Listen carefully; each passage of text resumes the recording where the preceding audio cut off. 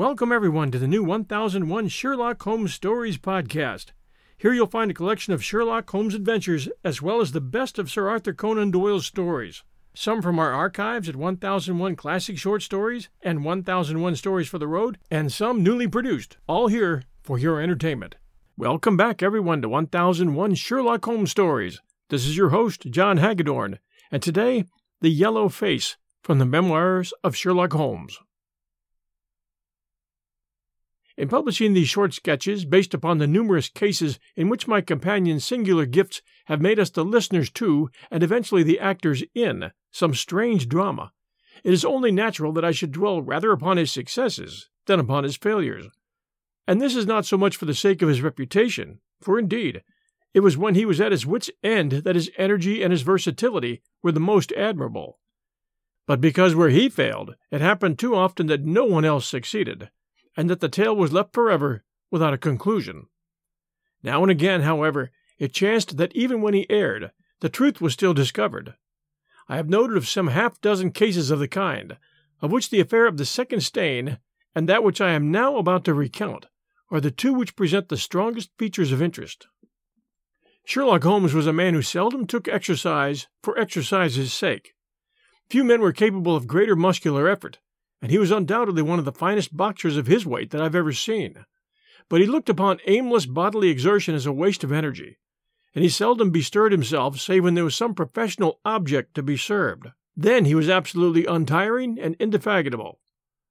That he should have kept himself in training under such circumstances is remarkable, but his diet was usually of the sparest, and his habits were simple to the verge of austerity. Save for his occasional smoking, he had no vices, and he only turned to it as a protest against the monotony of existence when cases were scanty and the papers uninteresting. One day in early spring he had so far relaxed as to go for a walk with me in the park, where the first faint shoots of green were breaking out upon the elms, and the sticky spearheads of the chestnuts were just beginning to burst into their five-fold leaves. For 2 hours we rambled about together, in silence for the most part, as befits two men who know each other intimately. It was nearly 5 before we were back in Baker Street once more. "Beg pardon, sir," said our page boy as he opened the door. "There's been a gentleman here asking for you, sir." Holmes glanced reproachfully at me. "So much for afternoon walks," said he. "Has this gentleman gone, then?" "Yes, sir." "Didn't you ask him in?" "Yes, sir, he came in." "How long did he wait?" "Half an hour, sir. He was a very restless gentleman, a-walking and a-stamping all the time he was here. I was waiting outside the door, sir, and I could hear him. At last he outs into the passage and he cries, 'Is that man never going to come?' Those were his very words, sir. 'You'll only need to wait a little longer,' says I. 'Then I'll wait in the open air,' says he, 'for I feel half choked. I'll be back before long.' And with that he ups and he outs, and all I could say wouldn't hold him back." "Well, well, you did your best," said Holmes, as we walked into our room. "It's very annoying, though.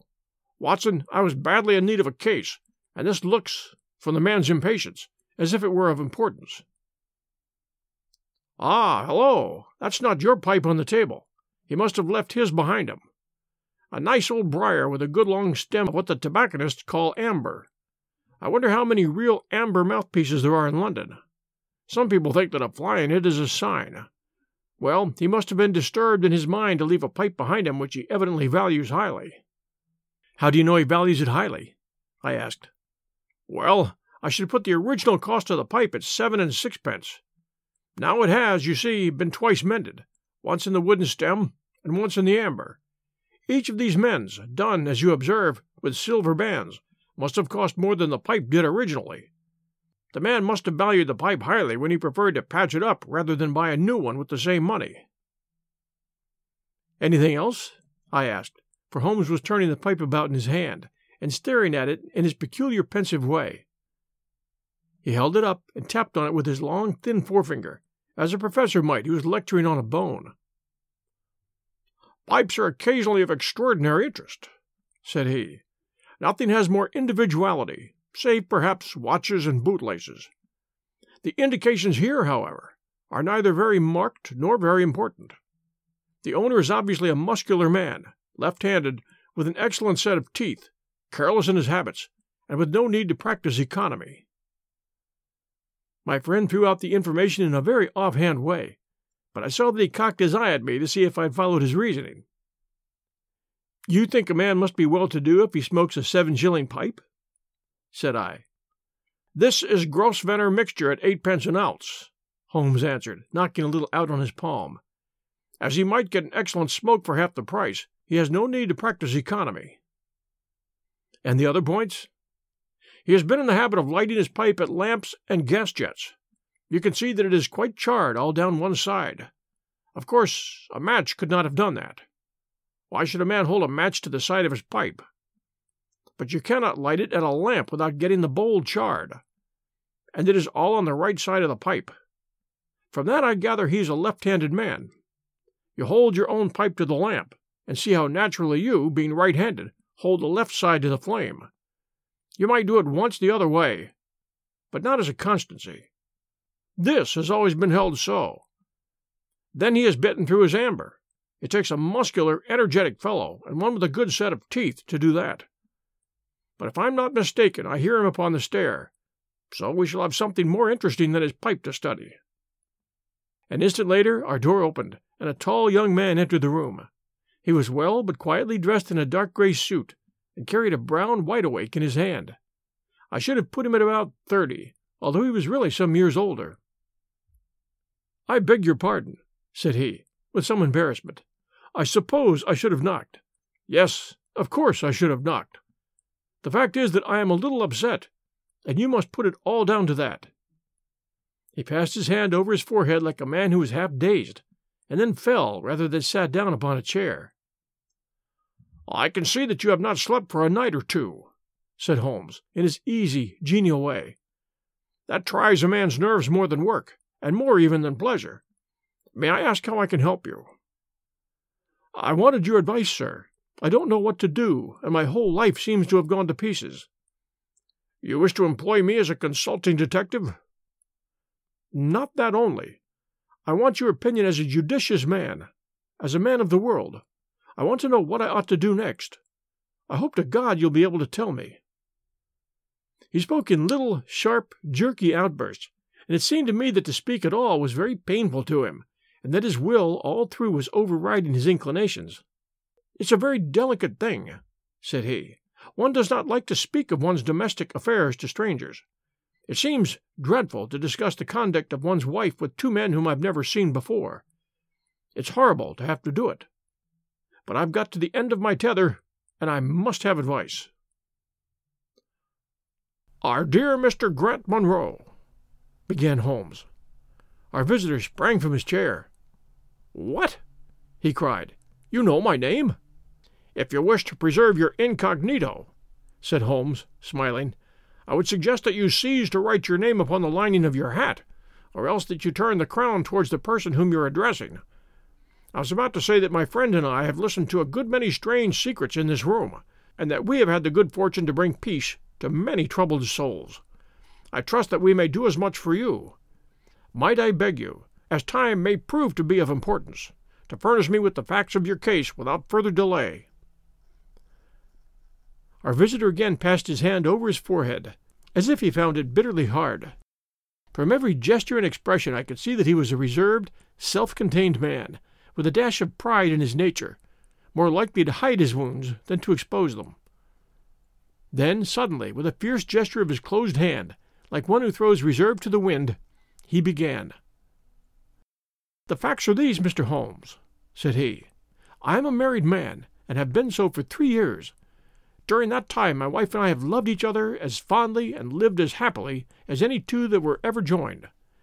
We have not had a difference, not one, in thought or word or deed. And now, since last Monday, there has suddenly sprung up a barrier between us, and I find that there is something in her life, and in her thought of which I know as little as if she were the woman who brushes by me in the street. We are estranged, and I want to know why. Now there is one thing that I want to impress upon you before I go any further, Mr. Holmes. Effie loves me. Don't let there be any mistake about that. She loves me with her whole heart and soul, and never more than now. I know it. I feel it. I don't want to argue about that. A man can tell easily enough when a woman loves him. But there's this secret between us, and we can never be the same until it's cleared."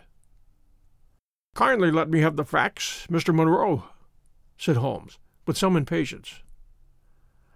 "I'll tell you what I know about Effie's history. She was a widow when I met her first, though quite young, only 25. Her name then was Mrs. Hebron. She went out to America when she was young and lived in the town of Atlanta, where she married this Hebron, who was a lawyer with a good practice. They had one child, but the yellow fever broke out badly in the place, and both husband and child died of it. I've seen his death certificate. This sickened her of America, and she came back to live with a maiden aunt at Pinner in Middlesex. I may mention that her husband had left her comfortably off, and that she had a capital of about £4,500, which had been so well invested by him that it returned an average of 7%. She had only been 6 months at Pinner when I met her. We fell in love with each other, and we married a few weeks afterwards. I am a hop merchant myself, and as I have an income of 700 or 800, we found ourselves comfortably off, and took a nice £80-a-year villa at Norbury. Our little place was very countrified, considering that it is so close to town. We had an inn and 2 houses a little above us, and a single cottage at the other side of the field which faces us. And except those, there were no houses until you got halfway to the station. My business took me into town at certain seasons, but in summer I had less to do, and then in our country home my wife and I were just as happy as could be wished. I tell you that there was never a shadow between us until this accursed affair began. We'll return to our story right after this sponsor message. And now, back to our story. There's one thing I ought to tell you before I go further. When we married, my wife made over all her property to me, rather against my will, for I saw how awkward it would be if my business affairs went wrong. However, she would have it so, and it was done. Well, about 6 weeks ago she came to me. "Jack," said she, "when you took my money, you said that if ever I wanted any I was to ask you for it." "Certainly," said I. "It's all your own." "Well," said she, "I want £100. I was a bit staggered at this, for I'd imagined it was simply a new dress or something of the kind she was after. "What on earth for?" I asked. "Oh," said she, in her playful way, "you said that you were only my banker, and bankers never ask questions, you know." "If you really mean it, of course you shall have the money," said I. "Oh, yes, I really mean it," she said. "And you won't tell me what you want it for?" "Some day, perhaps, but not right now, Jack."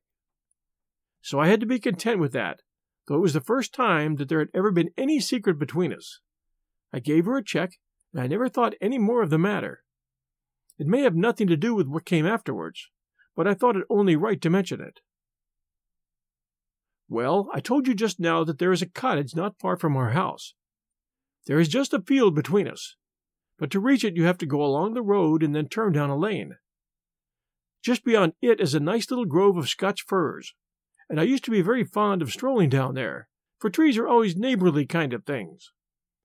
The cottage had been standing empty this 8 months, and it was a pity, for it was a pretty 2-storied place, with an old-fashioned porch and honeysuckle about it. I have stood many a time and thought what a neat little homestead it would make. Well, last Monday evening I was taking a stroll down that way, when I met an empty van coming up the lane, and saw a pile of carpets and things lying about on a grass plot beside the porch. It was clear that the cottage had at least been let. I walked past it, and wondered what sort of folk they were who had come to live so near us. And as I looked, I suddenly became aware that a face was watching me out of one of the upper windows. I don't know what there was about that face, Mr. Holmes, but it seemed to send a chill right down my back. I was some little way off, so that I could not make out the features, but there was something unnatural and inhuman about that face. That was the impression that I had, and I moved quickly forwards to get a nearer view of the person who was watching me. But as I did so, the face suddenly disappeared, so suddenly that it seemed to have been plucked away into the darkness of the room.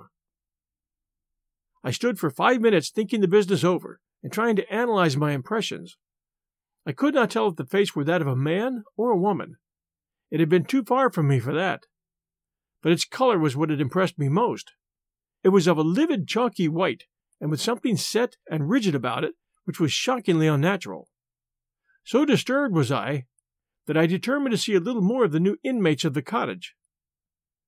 I approached and knocked at the door, which was instantly opened by a tall, gaunt woman with a harsh, forbidding face. "What may you be wanting?" she asked, in a northern accent. "I'm your neighbor over yonder," said I, nodding towards my house. "I see that you have only just moved in, so I thought that I could be of any help to you in any—" "Aye, we'll just ask ye when we want ye," said she, and shut the door in my face. Annoyed at the churlish rebuff, I turned my back and walked home. All evening, though I tried to think of other things, my mind would still turn to the apparition at the window and the rudeness of the woman. I determined to say nothing about the former to my wife, for she is a nervous, highly strung woman, and I had no wish that she would share the unpleasant impression which had been produced upon myself.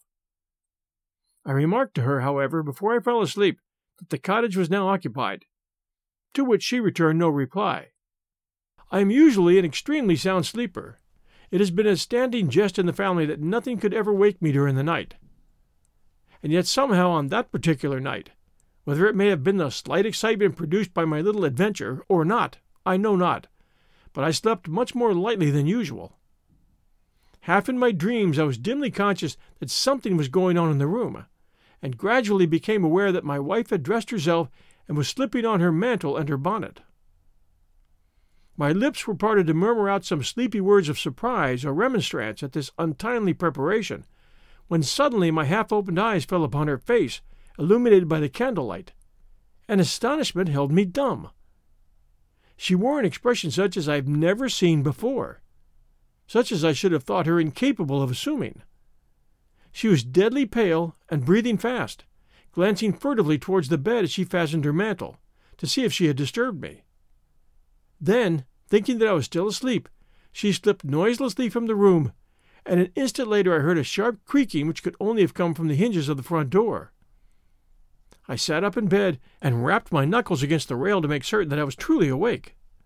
Then I took my watch from under the pillow. It was 3 a.m. What on this earth could my wife be doing out on the country road at 3 a.m?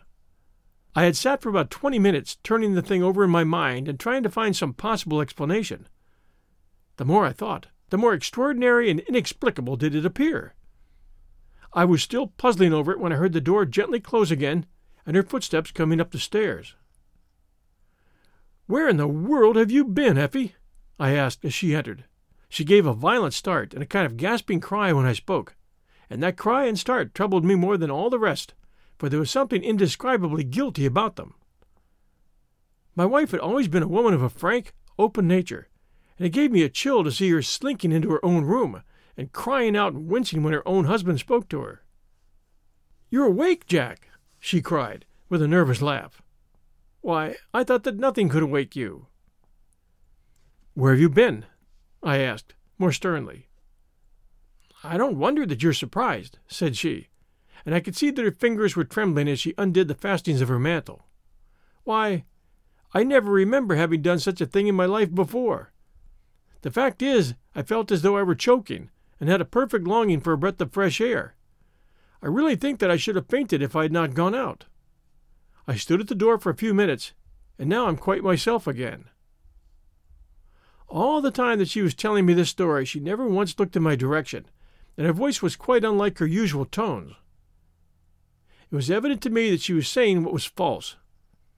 I said nothing in reply, but turned my face to the wall, sick at heart, with my mind filled with 1,000 venomous doubts and suspicions.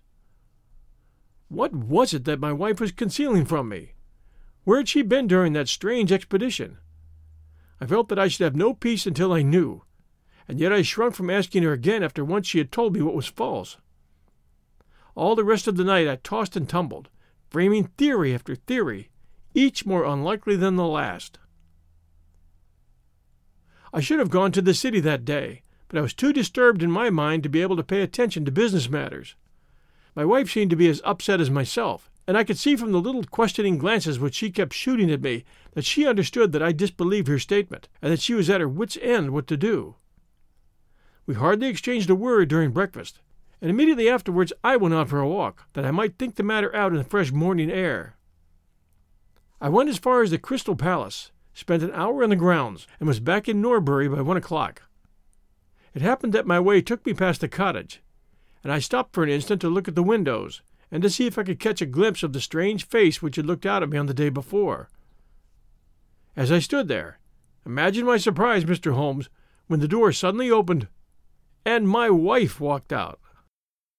I was struck dumb with astonishment at the sight of her, but my emotions were nothing to those which showed themselves upon her face when our eyes met. She seemed for an instant to wish to shrink back inside the house again, and then, seeing how useless all concealment must be, she came forward, with a very white face and frightened eyes which belied the smile upon her lips. "Ah, Jack," she said, "I have just been in to see if I can be of any assistance to our new neighbors. Why do you look at me like that, Jack? You're not angry with me?" "So," said I, "this is where you went last night." "What do you mean?" she cried. "You came here. I'm sure of it. Who are those people, that you should visit them at such an hour?" "I have not been here before." "How can you tell me what you know is false?" I cried. "Your very voice changes as you speak. When have I ever had a secret from you? I shall enter that cottage, and shall probe the matter to the bottom." "No, no, Jack, for God's sake!" she gasped, in uncontrollable emotion. Then, as I approached the door, she seized my sleeve and pulled me back with convulsive strength. "I implore you not to do this, Jack," she cried. "I swear that I will tell everything some day, but nothing but misery can come of it if you enter that cottage."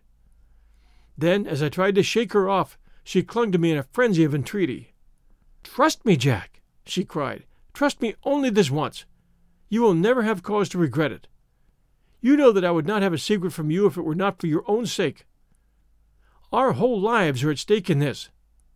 If you come home with me, all will be well. If you force your way into that cottage, all is over between us." There was such earnestness, such despair, in her manner, that her words arrested me, and I stood irresolute before the door. "I will trust you on one condition, and on one condition only," said I at last. "It is that this mystery comes to an end from now.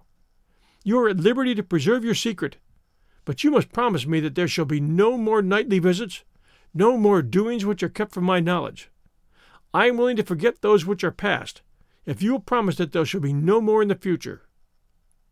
"I was sure that you would trust me," she cried, with a great sigh of relief. "It shall be just as you wish. Come away. Oh, come away, up to the house." Still pulling at my sleeve, she led me away from the cottage. As we went, I glanced back, and there was that yellow, livid face watching us out of the upper window. What link could there be between that creature and my wife? Or how could the coarse, rough woman who I had seen the day before be connected with her? It was a strange puzzle, and yet I knew that my mind could never know ease again until I had solved it. For 2 days after this I stayed at home, and my wife appeared to abide loyally by our engagement, for, as far as I know, she never stirred out of the house. On the 3rd day, however, I had ample evidence that her solemn promise was not enough to hold her back from this secret influence which drew her away from her husband and her duty. I had gone into town on that day, but I returned by the 2:40 instead of the 3:36, which is my usual train. As I entered the house, the maid ran into the hall with a startled face. "Where is your mistress?" I asked. "I think that she has gone out for a walk," she answered. My mind was instantly filled with suspicion. I rushed upstairs to make sure that she was not in the house. As I did so, I happened to glance out of one of the upper windows, and saw the maid with whom I had just been speaking running across the field in the direction of the cottage. Then, of course, I saw exactly what it all meant. My wife had gone over there, and had asked the servant to call her if I should return. Tingling with anger, I rushed down and hurried across, determined to end the matter once and forever. I saw my wife and the maid hurrying back along the lane, but I did not stop to speak with them. In the cottage lay the secret which was casting a shadow over my life. I vowed that, come what might, it should be a secret no longer. I did not even knock when I reached it, but turned the handle and rushed into the passage. It was all still and quiet upon the ground floor. In the kitchen a kettle was singing on the fire, and a large black cat lay coiled up in the basket, but there was no sign of the woman whom I had seen before. I ran into the other room, but it was equally deserted. Then I rushed up the stairs, only to find 2 other rooms empty and deserted at the top. There was no one at all in the whole house. The furniture and pictures were of the most common and vulgar description, save in the one chamber at the window of which I had seen the strange face. That was comfortable and elegant, and all my suspicions rose into a fierce, bitter flame when I saw that on the mantelpiece stood a copy of a full-length photograph of my wife, which had been taken at my request only 3 months ago. I stayed long enough to make certain that the house was absolutely empty. Then I left it, feeling a weight in my heart such as I never had before. My wife came out into the hall as I entered my home, but I was too hurt and angry to speak with her, and pushing past her, I strode my way into the study. She followed me, however, before I could close the door. "I am sorry that I broke my promise, Jack," said she, "but if you knew all the circumstances, I am sure that you would forgive me." "Tell me everything, then," said I. "I cannot, Jack. I cannot," she cried.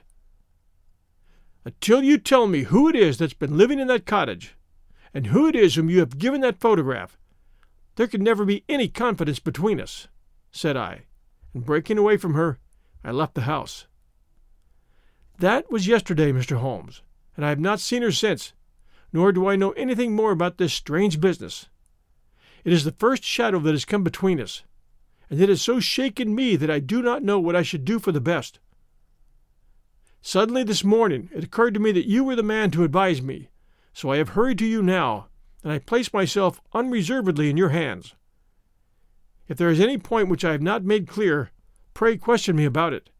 But above all, tell me quickly what I am to do, for this misery is more than I can bear." Holmes and I had listened with the utmost interest to this extraordinary statement, which had been delivered in the jerky, broken fashion of a man who is under the influence of extreme emotions. My companion sat silent for some time, with his chin upon his hand, lost in thought. "Tell me," said he at last, "could you swear that this was a man's face which saw you at the window?" "Each time that I saw it, I was some distance away from it, so that it is impossible for me to say." "You appear, however, to have been disagreeably impressed by it." "It seemed to be of unnatural color, and to have a strange rigidity about the features. When I approached it, it vanished with a jerk."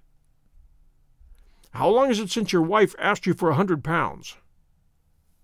"Nearly 2 months." "Have you ever seen a photograph of her first husband?"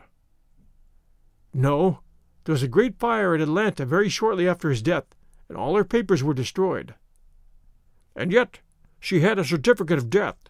You say that you saw it." "Yes. She got a duplicate after the fire." "Did you ever meet anyone who knew her in America?" "No." "Did she ever talk of revisiting the place?" "No." "Or get letters from it?" "No." "Thank you. I should like to think over the matter a little now. If the cottage is now permanently deserted, we may have some difficulty. If, on the other hand, as I fancy is more likely, the inmates were warned of your coming and left before you entered yesterday, then they may be back now, and we should clear it all up easily.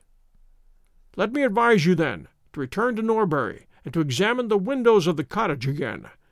If you have reason to believe that it is inhabited, do not force your way in, but send a wire to my friend and me. We shall be with you within an hour of receiving it, and we shall then very soon get to the bottom of the business." "And if it's still empty?" "In that case I shall come out tomorrow and talk it over with you. Good-bye, and above all, do not fret until you know that you really have a cause for it." "I'm afraid that this is a bad business, Watson," said Holmes, as he returned, after accompanying Mr. Grant Munro to the door. "What do you make of it?" "It had an ugly sound," I answered. "Yes, there's blackmail in it, or I am much mistaken." "And who is the blackmailer?" "Well, it must be the creature who lives in the only comfortable room in the place, and has her photograph above his fireplace. Upon my word, Watson, there is something very attractive about that livid face at the window, and I would not have missed the case for the world. You have a theory?" "Yes, a provisional one, but I shall be surprised if it does not turn out to be correct. This woman's first husband is in that cottage." "Why do you think so?" "How else can we explain her frenzied anxiety that her second one should not enter it? The facts, as I read them, are something like this. This woman was married in America. Her husband developed some hateful qualities, or shall we say that he contracted some loathsome disease and became a leper or an imbecile. She flies from him at last, returns to England, changes her name, and starts her life, as she thinks, afresh. She's been married 3 years, and believes that her position is quite secure, having shown her husband the death certificate of some man whose name she has assumed, when suddenly her whereabouts is discovered by her first husband, or, we may suppose, by some unscrupulous woman who has attached herself to the invalid.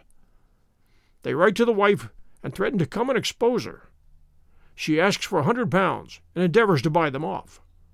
They come in spite of it, and when the husband mentions casually to the wife that there are newcomers in the cottage, she knows in some way that they are her pursuers. She waits until her husband is asleep, and then she rushes down to endeavor to persuade them to leave her in peace. Having no success, she goes again the next morning, and her husband meets her, as he has told us, as she comes out. She promises him then not to go there again, but 2 days afterwards the hope of getting rid of those dreadful neighbors was too strong for her. She made another attempt, taking down with her the photograph which had probably been demanded from her. In the midst of this interview, the maid rushed in to say that the master had come home, on which the wife, knowing that he would come straight down to the cottage, hurried the inmates out at the back door, into the grove of fir trees, probably, which was mentioned as standing near. In this way he found the place deserted. I shall be very much surprised, however, if it is still so when he reconnoiters it this evening. What do you think of my theory?" "Well, it's all surmise. But at least it covers all the facts. When new facts come to our knowledge, which cannot be covered by it, it will be time enough to reconsider. We can do nothing more until we have a message from our friend in Norbury." But we had not a very long time to wait for that. It came just as we had finished our tea. "The cottage is still tenanted," it said. "Have seen the face again at the window. We'll meet the 7 o'clock train, and will take no steps until you arrive." He was waiting on the platform when we stepped out, and we could see in the light of the station lamps that he was very pale and quivering with agitation. "They are still there, Mr. Holmes," said he, laying his hand hard upon my friend's sleeve. "I saw lights in the cottage as I came down. We shall settle it now once and for all." "What's your plan, then?" asked Holmes, as he walked down the dark tree-lined road. "I am going to force my way in and see for myself who is in the house. I wish you both to be there as witnesses." "You are quite determined to do this, in spite of your wife's warning that it is better that you should not solve the mystery?" "Yes, I am determined." "Well, I think that you're in the right. Any truth is better than indefinite doubt. We had better go up at once. Of course, legally, we're putting ourselves hopelessly in the wrong. But I think that it's worth it." It was a very dark night, and thin rain began to fall as we turned from the high road into the narrow lane, deeply rutted, with hedges on either side. Mr. Grant Munro pushed impatiently forward, however, and we stumbled after him as best we could. "There are the lights of my house," he murmured, pointing to a glimmer among the trees. "And here is the cottage which I am going to enter." We turned a corner in the lane as he spoke, and there was the building close beside us. A yellow bar falling across the black foreground showed that the door was not quite closed, and one window in the upper story was brightly illuminated. As we looked, we saw a dark blur moving across the blind. "There is that creature!" cried Grant Munro. "You can see for yourselves that someone is there. Now follow me, and we shall soon know all." We approached the door, but suddenly a woman appeared out of the shadow and stood in the golden track of the lamplight. I couldn't see her face in the darkness, but her arms were thrown out in an attitude of entreaty. "For God's sake, don't, Jack!" she cried. "I had a presentiment that you would come this evening. Think better of it, dear. Trust me again, and you will never have cause to regret it." "I've trusted you too long, Effie," he cried, sternly. "Leave go of me. I must pass you. My friends and I are going to settle this matter once and forever." He pushed her to one side, and we followed closely after him. As he threw the door open, an old woman ran out in front of him and tried to bar his passage, but he thrust her back, and an instant afterwards we were all upon the stairs. Grant Munro rushed into the lighted room at the top, and we entered at his heels. It was a cozy, well-furnished apartment, with 2 candles burning upon the table and 2 upon the mantelpiece. In the corner, stooping over a desk, there sat what appeared to be a little girl. Her face was turned away as we entered, but we could see that she was dressed in a red frock and that she had long white gloves on. As she whisked round to us, I gave a cry of surprise and horror. The face which she turned toward us was of the strangest livid tint, and her features were absolutely devoid of any expression. An instant later the mystery was explained. Holmes, with a laugh, passed his hand behind the child's ear. A mask peeled off from her countenance, and there was a little coal-black negress, with all her white teeth flashing in amusement at our amazed faces. I burst out laughing, out of sympathy with her merriment, but Grant Munro stood staring, with his hand clutching his throat. "My God!" he cried. "What can be the meaning of this?" "I will tell you the meaning of it," cried the lady, sweeping into the room with a proud, set face. "You have forced me, against my own judgment, to tell you, and now we must both make the best of it. My husband died at Atlanta. My child survived." "Your child?" She drew a large silver locket from her bosom. "You have never seen this open." I understood that it did not open. She touched a spring, and the front hinged back. There was a portrait within of a man strikingly handsome and intelligent-looking, but bearing unmistakable signs upon his features of his African descent. "That is John Hebron of Atlanta," said the lady, "and a nobler man never walked the earth. I cut myself off from my race in order to wed him, but never once while he lived did I for an instant regret it. It was our misfortune that our only child took after his people rather than mine. It is often so in such matches, and little Lucy is darker far than ever her father was. But dark or fair, she is my own dear little girl, and her mother's pet." The little creature ran across at the words and nestled up against the lady's dress. "When I left her in America," she continued, "it was only because her health was weak, and the change might have done her harm. She was given to the care of a faithful Scotchwoman who had once been our servant.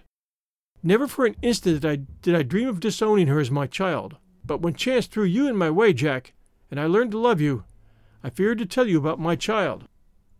God forgive me, I feared that I should lose you, and I had not the courage to tell you. I had to choose between you, and in my weakness I turned away from my own little girl. For 3 years I've kept her existence a secret from you, but I heard from the nurse, and I knew that all was well with her. At last, however, there came an overwhelming desire to see the child once more. I struggled against it, but in vain, though I knew the danger. I determined to have the child over, if it were but for a few weeks. I sent £100 to the nurse, and I gave her instructions about this cottage, so that she might come as a neighbor, without my appearing to be in any way connected with her. I pushed my precautions so far as to order her to keep the child in the house during the daytime, and to cover up her little face and hands, so that even those who might see her at the windows should not gossip about there being a black child in the neighborhood. If I had been less cautious I might have been more wise, but I was half crazy with fear that you should learn the truth. It was you who told me first that the cottage was occupied. I should have waited for the morning, but I couldn't sleep for excitement, and so at last I slipped out, knowing how difficult it is to awake you. But you saw me go, and that was the beginning of my troubles. Next day you had my secret at your mercy, but you nobly refrained from pursuing your advantage. 3 days later, however, the nurse and child only just escaped from the back door as you rushed in at the front one. And now tonight you at last know all, and I ask you what is to become of us, my child and me?" She clasped her hands and waited for an answer. It was a long 10 minutes before Grant Munro broke the silence, and when his answer came it was one of which I loved to think. He lifted the little child, kissed her, and then, still carrying her, he held his other hand out to his wife and turned towards the door. "We can talk it over more comfortably at home," said he. "I am not a very good man, Effie, but I think I'm a better one than you've given me credit for being." Holmes and I followed them down the lane, and my friend plucked at my sleeve as we came out. "I think," said he, "that we shall be of more use in London. than in Norbury. Not another word did he say of the case until late that night, when he was turning away with his lighted candle for his bedroom. "Watson," said he, "if it should ever strike you that I'm getting a little overconfident in my powers, or giving less pains to a case than it deserves, kindly whisper 'Norbury' in my ear, and I shall be infinitely obliged to you." Thanks for joining us for The Yellow Face, a Sherlock Holmes mystery, from the Memoirs of Sherlock Holmes by Sir Arthur Conan Doyle. Please join us next week Sunday night at 8 p.m. Eastern Time for a brand new episode. Everyone stay safe, and we'll be back soon.